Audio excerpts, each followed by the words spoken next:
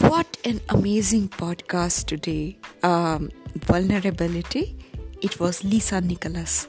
And that was the first time I ever heard something about the little voice we all have. I just recently crafted something on that, but this was amazing that somebody else, the people on path, the people on the journey, they are still, they do talk about this little voice in such a manner.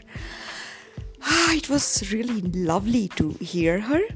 And you know what? It made me think that when she talked about her story, because she is a motivational speaker, and I understand that for being a motivational speaker, you need to undergo through the experiences. You have to be really living on those planes and horizons first, so that when you come genuinely on the platform, you genuinely go on stage, you are the real persona, what you have heard within your that little voice. That is the one guidance you have, and then you bring it forth for the audience, for the people, and then wow, there is no looking back. That's exactly how I felt about this podcast today. I could really imagine that I was part of that energy, that part of that symphony that was happening with like-minded 800 people sitting over there and booing her and saying yes, yes, and all that stuff. I liked it. Somehow I have a feeling that these kind of vibes, these kinds of energies, these kinds of a community feeling, that's very cozy, and that really protects you against the vulnerability that is lying over there in the open area of life. It's not a joke. Trust me, every day is not a joke for everyone, for everybody, for a person, for a human being, for the even for the other organisms on the planet. Life is a constant series of struggles, and the struggles are different from person to person. Some struggles are very physical in nature. You have to be really running hard to earn your livelihood. You have to be really running hard to sustain a status. You have to be running very hard to even preserve your relationships. It's a bloody hard run over there. Some struggles are really mind intrinsic, like you have your own conversations going on in the mind. You have some complexes, you have some issues which you are still sorting them out in your mind. Those struggles are different. Then there are some struggles which are like health related. I mean to say that life for everyone is a big challenge. It is not as easy as it looks on the surface. I usually feel it that way, how lost we all are. Sometimes I'm full of compassion for the people I look around, and I feel like crying for them, because I know that we people are in such a mad race, in such a rat race. We don't look back. We don't go back to the people. We cannot have that kind of time to think and act on our impulse to heal everybody, to take everybody on your path. I don't know. It's really impossible, because if I look around, if I want to touch many lives, I cannot be going to people on one-on-one. It's very difficult. But at the same time, it's again the story of transformation. It's again the story of being in the meditative state. It's all in the story of being a healer in your own being, in your own capacities, which goes a long way. And for that, you have to be continuously on the journey. You have to be continuously sitting in silence with yourself, questioning yourself, asking yourself, dissecting the situations, having healthy dialogue and conversation with yourself, with the person you love the most. And sometimes if that's not happening, even you can do it yourself. It's not a big deal. The important thing is the transformation is happening, and you have that compassion towards just not one or two people. You have this compassion flowing for the universe. This word universe is going to kill me one day. Exactly the straight, neat way.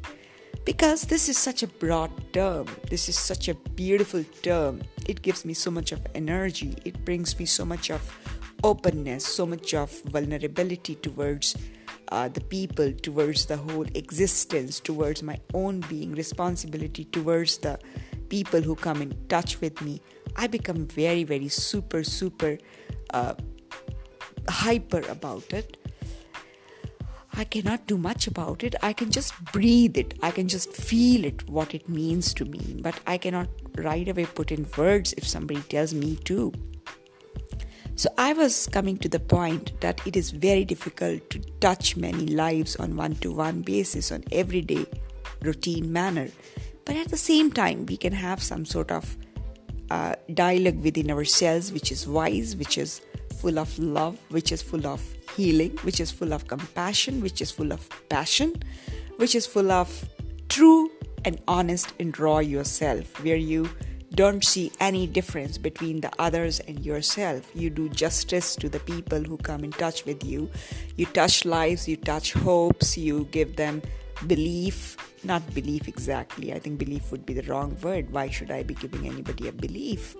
I should be giving people something like a willingness to keep on living, a willingness to keep on creating, a willingness to keep on loving life passionately, smilingly, cheerfully, and honoring what are the accountability criteria expected in the system. I mean, that's okay.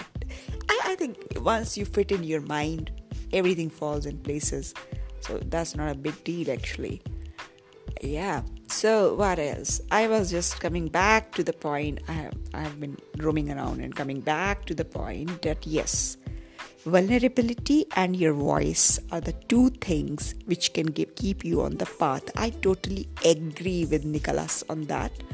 Because this little voice, even I have not paid much attention to this little voice all my life, because this little voice also is like a combination. It's like maybe few percent that's the true something which speaks. Most of the time it's clutter. Most of the time it's learnings, unlearnings, the kind of generalizations, the kind of thoughts which just are cluttering your thought process.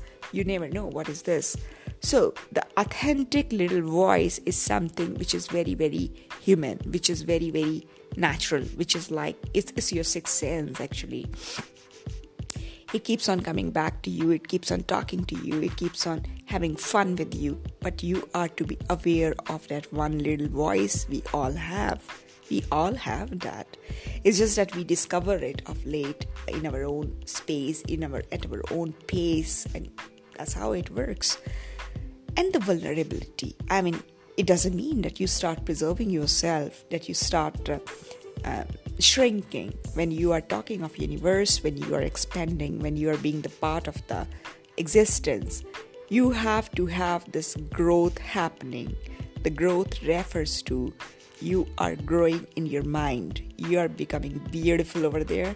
You are growing in your body. You are becoming beautiful there. You are growing in your soul. You are becoming beautiful there. You are growing in your work. You are becoming beautiful there. You are growing in your relationships. You are becoming beautiful there. And yes, I would stop here right now. Relationships and beauty. Yes, these are two things. I mean, I feel very irritated with myself sometimes when I stop by and ask the other person, is this, is that, is this, is that, blah, blah, blah, blah, blah, blah. I start having my story going on like that, which is like irritating. I mean, when you fall in love, when you are with the person, totally committed from your existence, you don't go asking questions. You don't expect anybody to explain to you. It becomes immaterial. It's just a connection. Somebody's there for you. You know that. It hardly matters what is happening, the dialogue, the not dialogue, because, I don't believe in words. It's just a touch. It's just like the other person being what he's supposed to be doing what he's supposed to be doing. And that's enough. And when you come in touch with each other, it's just not sex, or it's just not lust, or it's just not any sort of other connection. It's like purely a compassion and passion, the combination. It's like you want the other person to be happy. You want the other person to be complete, and it doesn't bother you how or how and what the other person is doing to keep him or her happy. That's perfect. I mean, love is the something, you don't stand up for your own being in somebody's life or, getting involved day to day. No, it's not about that. It's about whatever the other person is doing, whatever is being happening in the other end. If the person is happy, if the person is enjoying, that makes you happy. I don't know how true it sounds, but for me, this is all about, again, the way to connect. It differs people to people. Some may be very happy to just go on gossiping, just go on talking endless. Some people may be just happy to imagine the togetherness. Some people might just be happy thinking that one day they will hold hands. I don't know. It breaks heart, actually. This business is bloody tricky. But the women, when I say I don't like the women to be blah, blah, blah. I mean, I want them to be very graceful. I want them to be very loving. I have my very genuine expectations from them. I mean, I find them very loving and amazing till they are. But I also know that a jilted woman whom you rub wrong, she becomes a trouble. I mean, I saw this thing happening over the couple who recently split. I mean, that's all over the television. That's all over the media. I thought that this couple, I was seeing them for past 1 or 2 years together, going so gaga over their love, going out, making their videos and all that stuff, having a kid who is so sweet. I feel sorry for the kid, actually. Then suddenly, now, I don't know, somehow I like the guy. I like the guy because I find him very cultured. I find him very deep, and I find him very, very loving and affectionate. I don't know. This is what I observed because I've been watching this lady, she is a media personality. So, to an extent, the Hollywood or Bollywood ruins you. It makes you superficial and maybe unrealistic too. And maybe a kind of drama queen or drama kings. Who knows? I don't know. I don't want to get there. So it breaks my heart to see, people so much in love one day and then again they baying for each other's blood the other day. It's very dirty business. I mean, I don't want love if that's the way. So the true love is something, when you want to be with someone, when you genuinely want to be the part of others' life, not so literally in materialistic point of view, because that's bloody trouble there. I mean, that's stupid and that's rubbish. You have to share the being, whatever that means. I don't know. I would have to really work on those lines. I mean, I was working, but somehow then again this work got better of me and I was like a little bit gone away from this writing I was doing. So it's amazing. But yeah, the fun is there, the spice is there, the couples are like that. But it's easier said than done. Let's go back to Lisa. So Nicholas, I find her amazing. I immediately went and followed her on the Insta. And she gave me a bit of kind of insight into this voice and vulnerability and all that. I mean, I liked it. What else? So we will just rest for some time now and get up, go about life. I have to do some rec cleaning and then I have to sit on my laptop. But yeah, I was just wondering, there is no harm in keeping a routine, having some passions, loving the things you want to do in life. Life refers to generally, day to day. Life is pretty long term to talk about. It's like uncertain, it's like God knows what. But day to day, yeah, if you can sort them out, if you can try to be happy in that 1 second, when you can try to be loving in that 1 second, in that 1 nanosecond, I mean, you are working towards life. And by the way, when this Lisa was speaking, I could feel myself, just enjoying that event, literally sitting over there. And I could see Vishane standing at the backstage. I really swear, such a stupid, such a mad girl I am. I had this time to sneak a peek at Vishane. I don't have words. So, let's have a chai for 2 minutes or maybe 10 minutes and go about things. What do you say? Okay, let's go then.